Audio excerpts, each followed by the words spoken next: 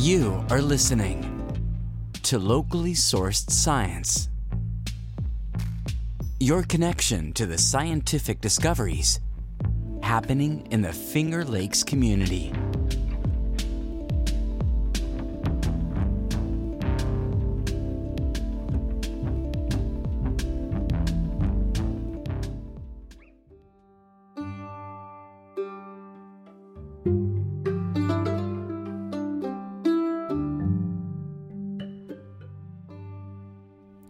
I'm Fred Balfour, and you're listening to Locally Sourced Science. It's early August, and maybe you've been enjoying sitting on your deck, having a cold glass of lemonade, and savoring the beautiful array of flowering plants in your garden. Did you know that plants can get along well or feud with neighboring plants in a flower bed? This characteristic is called plant sociability. In our first interview, you'll hear more about the interesting relationships between plants from Brandon George. He is a recent graduate of the Master in Professional Studies program in Public Garden Leadership at the Cornell College of Agriculture and Life Sciences. George has worked as a horticulturist at a number of botanical gardens around the world and will share his observations about plant interactions in landscapes. Later in the show, you'll hear an interview of Cornell wildlife biologist Dr. Kristen Schuler. She will discuss her work on the surveillance and prevention of chronic wasting disease, or CWD, in wild and captive deer in New York State. And we'll finish out the program with news about local science events happening in August. Now, here's Esther Rakuzin's interview with plant horticulturist Brandon George.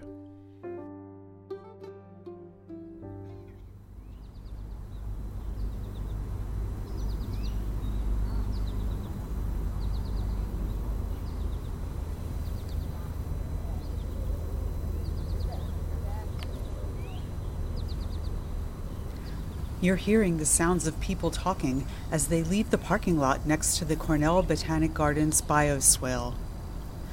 Other living things are buzzing and tweeting. Listen a little more closely. Do you hear the plants in the bioswale socializing? Well, plants may not audibly communicate with each other, but plants do have a way of growing as individuals and can have characteristics that influence the growth of neighboring plants. Some plants can be competitive and take over lots of space in a flower bed, while others grow slowly and in a small area. These dynamics are happening amongst the over 100 different species and cultivars in the bioswale. The Cornell Botanic Gardens recently hosted a tour of the bioswale presented by a horticulturist who is curious about how plants get along.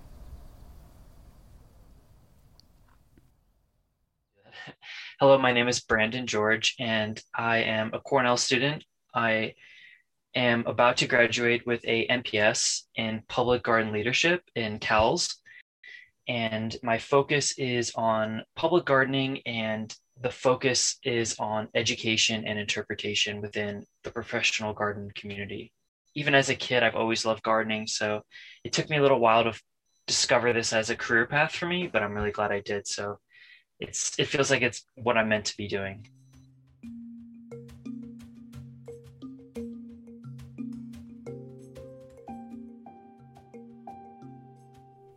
Brandon George is interested in the concept of plant sociability.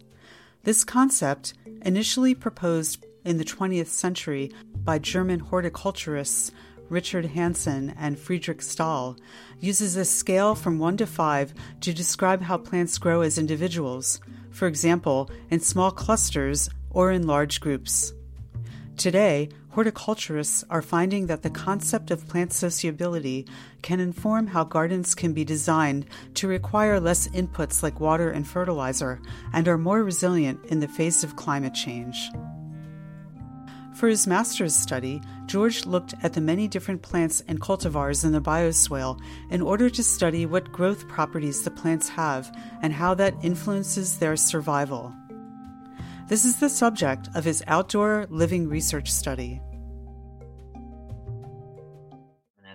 So when you think of stormwater and trying to manage stormwater, a lot of times you maybe hear about how stormwater runoff is polluting waterways and it's wasting valuable resources that they need to get processed through water treatment plants. So the idea of a bioswale is to essentially capture that rainfall and infiltrate it and let it percolate through the soil profile and let plants filter out contaminants and also slow it down so it can return to where it's meant to go. And in this case, at the bioswale at Cornell, the bioswale there is to capture rainfall coming off the slope and slowly return it back into Beebe Lake. The bioswale was planted in 2010, and this is what it is like today. So there's 117 unique species and cultivars. And as far as I know, most of them, if not all of them, are native to this region. It's mostly perennials and grasses, but of course there's also trees and shrubs as well that are native. So the mix they chose to use was to benefit pollinators as well and wildlife. They only cut it in the spring, so it's pretty much a very dense thicket of plant material. So people can't go inside it. It's pretty protected. In order to study the plant sociability of the various plants in the bioswale, George is looking at something pretty basic. In the description and analysis of plant communities, it is a measure of the distribution patterns and organization of a species. That is a description that might be used by a plant horticulturist. So George provided me with an example using two plants that listeners might be familiar with. So if you're thinking about where Asclepias tuberosa, which is a native plant in North America, it's called butterfly weed. We sometimes see it in gardens.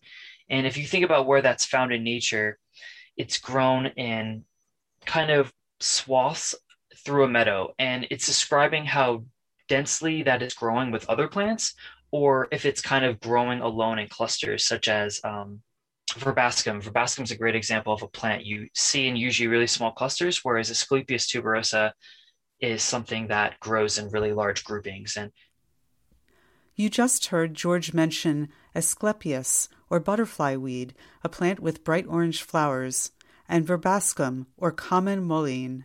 That's a plant with velvety leaves and a spike-like stem with pale yellow flowers at the top.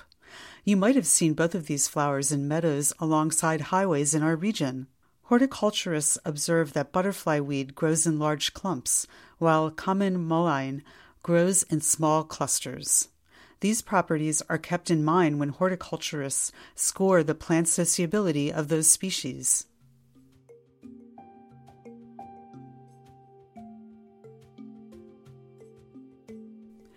One key thing that George points out is that if you can observe how a plant grows in nature, you can predict how it will grow in a designed landscape. There is actually a trend now to use this principle in planning and designing urban gardens.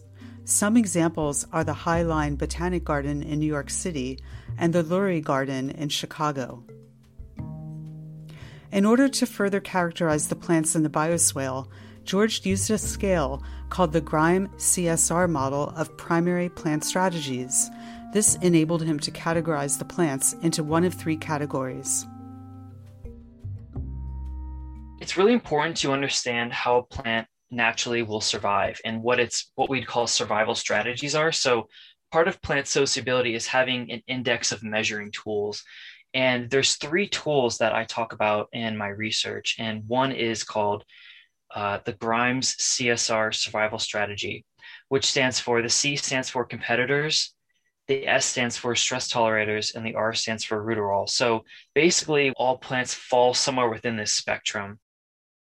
Plants that thrive in high resource environments grow fairly quickly and take advantage of high light, temperature, and water. And so those plants are typically very competitive. So when you plant those, sometimes they're a bit thuggish and they might take over areas that are very well watered and get a lot of sun. The other ones are stress tolerators. Those are plants found growing in areas that have either low water or perhaps the soil is very poor. So these plants are stress tolerators. In fact, they'll be able to survive long-term on poor soils. And so they're kind of in it for the long haul. They're slow to start, but they're going to be there long-term. And then the third one is called rooteralls, which are often plants that thrive in disturbance and are short-lived like annuals. So a lot of the plants we consider to be weeds are rooteralls. they quickly come in and take over an area, but they're short-lived. So stress tolerators and competitors outcompete them in a natural succession of a planting. George characterized all of the species in the bioswale garden according to the Grimes CSR model and compiled his results. I got an idea of what plants were competitors, stress tolerators, and rudderalls. So the plants that were short-lived, oftentimes they've been outcompeted already because now the garden's 10 years old. A lot of the more competitive species have taken over. So of those 117 species, there's likely going to be less over time because some of the plants are going to outcompete each other. And eventually it's going to reach a stability climax where there's fewer species, but the ones that are there should hopefully be able to coexist together in a permanent state. And so what I found is that I can almost predict and tell you what species will be there in the long term and which ones are going to die in the next 10 years based on where they fall within the plant sociability scale and ranking. The population of plants in the bioswale has changed over the 10 years of its existence, and George is certain that it will continue to evolve over the next 10 years. To a degree, I think the gardeners managing that space are taking something of a hands-off approach. I think they're letting nature take its course, and I think they're allowing some plants to outcompete each other. Now, a lot of times we don't want that. We want to be able to manage what the garden space was intended with the species that were planted there. But naturally, in anyone's garden, if you just let it go, there's always going to be things that get outcompeted. And so in this case, I think there has been a reduction of species. I can't tell you which ones, every single one that has died out. A lot of echinacea have, but a lot of things like the Panicum virginiatum, the native switchgrass, has done really well in there. And the Baptisia australis has done really well in there too. That's another really long-lived perennial that has done well. So I think if you go back and that garden's allowed to evolve, in another 10 years, it's going to look completely different again. And I think you'd be surprised at how much it changes when left to its own devices. For another part of George's master's studies, he interviewed professional horticulturists about whether they would use assessments of plant growth properties when deciding what kinds of plants to use in a new design. Here is what he learned. The Grimes CSR triangle, the plant sociability method, levels 1 through 5, developed by Hansen and Stahl, and also Nigel Dunnett's long-term plant performance factors. I looked at all three of those systems and I kind of broke them down into a way that was explainable. And I interviewed people who work in professional gardens around the US and in Europe. And basically, I presented this idea of, would you, knowing this information is out there, would you make use of it? Would you say it's reliable enough to make decisions on for planning purposes of perennial gardens? And then the responses to the information presented was that in theory, it's a really good concept, but in reality, there's so many factors that go into a site-specific condition that can influence a plant's behavior that even if we have predictive tools of what a plant will do and behave like in its native environment, obviously a garden space is often so disturbed and so different from a plant's native environment that it's going to behave and perform in different ways. So they would consider it more as a guide rather than a strong tool that they would base all their decisions on for planning and designing a garden. So I asked George what amateur gardeners should consider when they are getting ready to plant a perennial garden or want to spruce up an existing garden. The first thing I would say is just know your garden really well. Understand, what kind of soil do you have? Does it drain really well? Is it sunny? Is it shady? Is it a loam type of structure in the soil? And I think the key takeaway is the better you know your garden, the more likely you'll be able to choose plants that are appropriate for that space, and that when you do plant them, you'll be able to kind of predict what it's going to do in your garden. Maybe one day in the future, you'll run into Brandon George as you're assessing the plant sociability of some perennials in a garden far from Ithaca. At the moment, I'm looking for jobs in education and interpretation within a public garden or some kind of teaching role at a horticulture extension office. I really love teaching, I love education, and I'm just passionate about horticulture and constantly learning. So I hope I can channel that through people I can educate and share my knowledge with in the future. To learn more about the Cornell Botanic Gardens bioswale and plant sociability, check out our photos and links at locallysourcescience.org.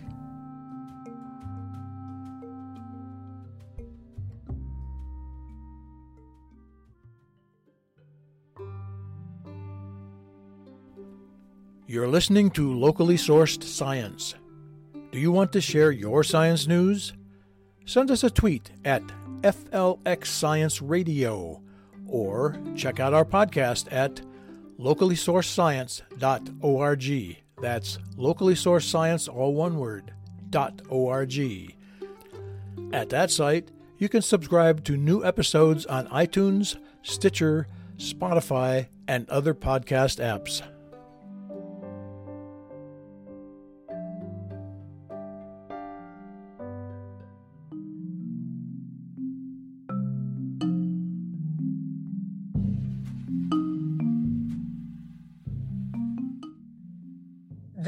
Pennsylvania has had CWD in their captive and wild herds since 2012. So the surveillance that the state has been doing along that New York-Pennsylvania border has been ramped up already. And with this new detection very close to the New York border, it will be ratcheted up even more. That's the voice of wildlife biologist Dr. Kristen Schuller of the Department of Population Medicine and Diagnostic Sciences at the Cornell College of Veterinary Medicine. She was talking about an outbreak of chronic wasting disease, also known as CWD, that was reported in late May of this year. The discovery of the lethal disease in captive deer herds in Pennsylvania near New York State's Chautauqua County caused wildlife officials in the state to remind hunters to observe the state's strict hunting regulations. Schuller is the head of the New York State Interagency Working Group on CWD, which is working to ensure that all measures are taken to avoid reintroduction of the disease to New York. I spoke to Schuller in June about CWD. I asked why officials in the New York State Department of Environmental Conservation, or DEC, and Agriculture and Markets quickly raised alarms when the Pennsylvania outbreak was discovered. To begin, there is no cure for CWD.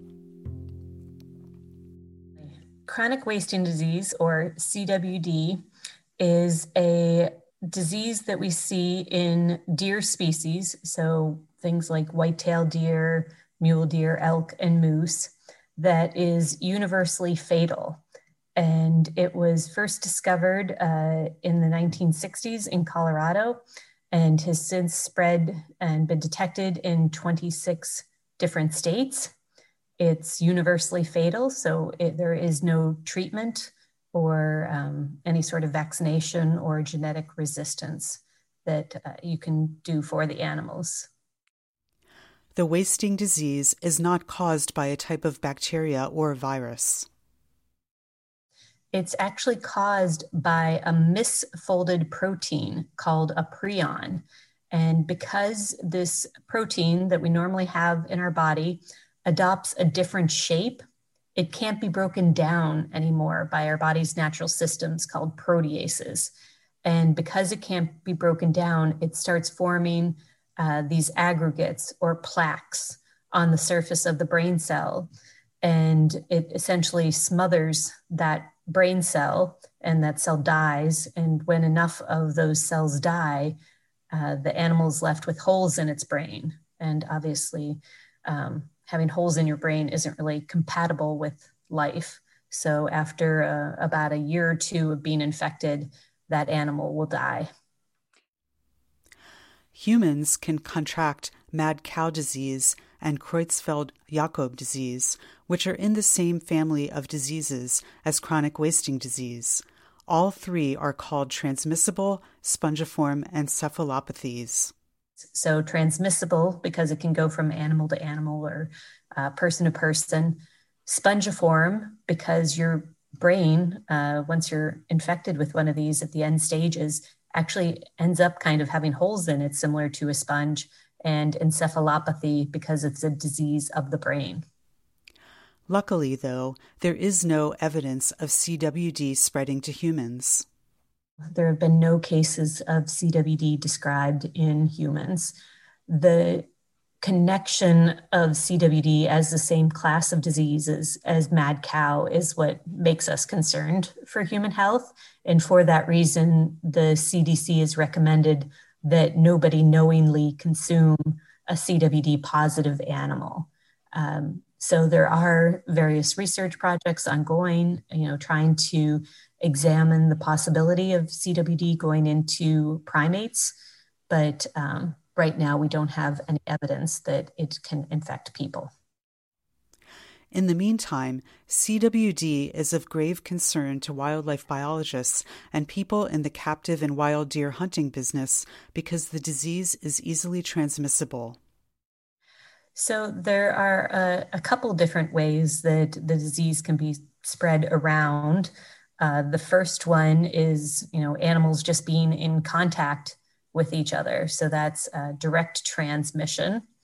And it can also be spread through indirect transmission, which is where you have an infected animal, it's alive, it's walking around on the landscape, but it's also shedding those prions, misfolded proteins, in its saliva, its feces, and its urine. And that then contaminates the environment, and another deer could pick up those prions from that contaminated environment. New York State has the distinction of being the only state in the country that, after the discovery of a case in 2005, was able to eliminate CWD from wild and captive herds. It was detected in 2 captive herds and subsequently detected in 2 wild deer.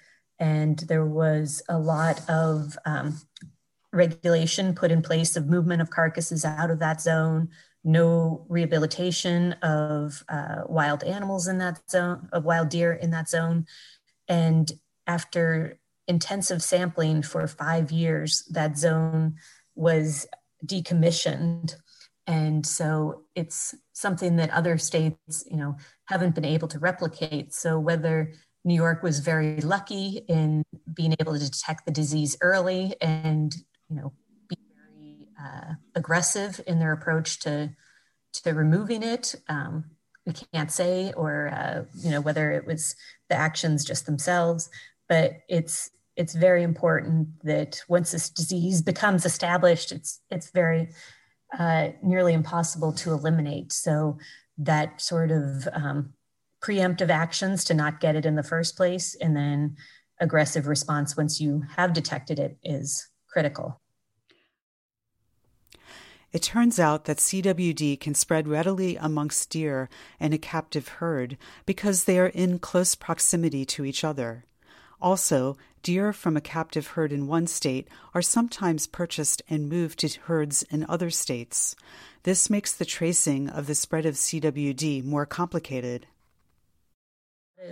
The commercial enterprise involved selling and buying animals. So there's a lot of movement of these animals. Even with the one in Pennsylvania, they are having to do an epidemiological investigation of where all the animals from that herd came and went.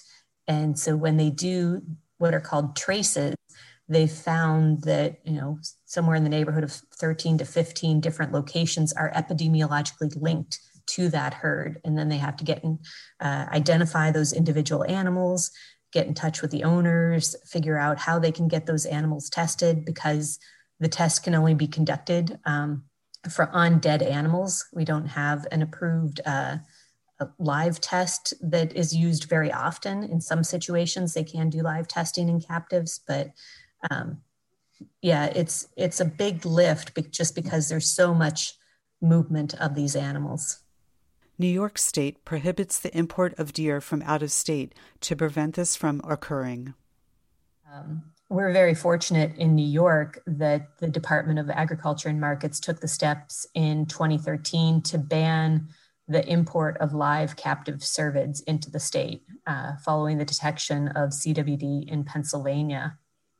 And so by not allowing animals to come in from other states that may have CWD, then we're in a better position for those herds to have a lessened risk factor. Another way that CWD can spread is if hunters move the carcass of an animal that they don't know is infected away from the area where it was killed.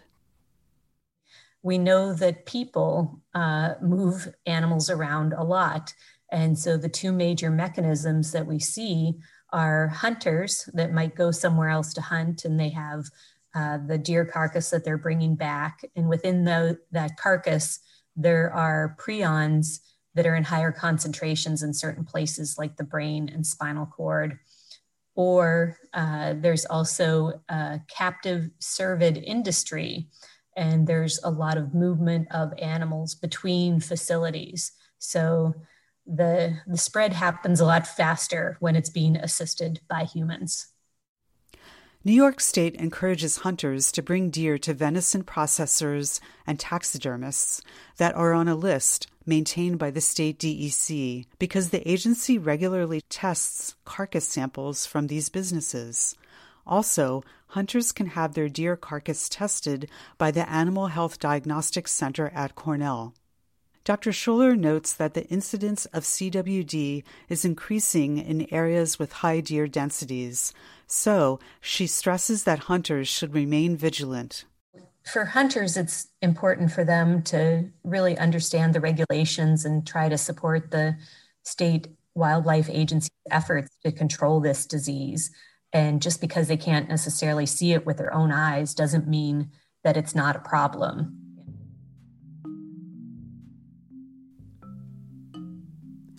To learn more about CWD, visit cwhl.vet.cornell.edu/hunter-CWD-testing.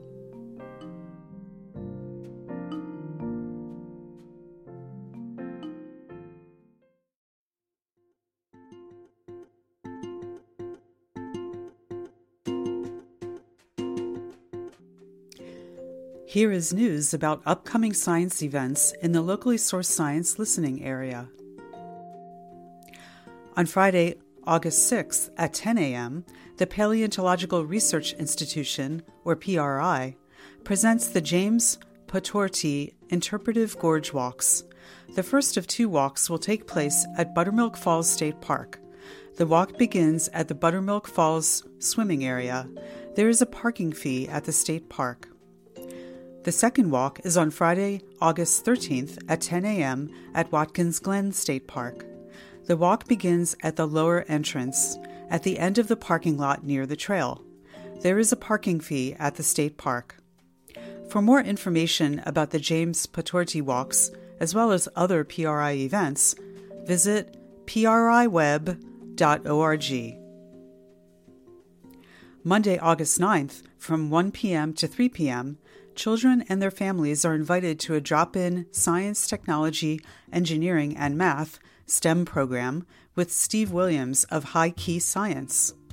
This program will meet in the grassy yard along the creek walk behind the Tompkins County Public Library and Urban Outfitters. Tents will be available, and this program will proceed even on rainy days, except in the instance of extreme weather warnings. For more information, visit tcpl.org/events. You can find links to all of these events at locallysourcedscience.org.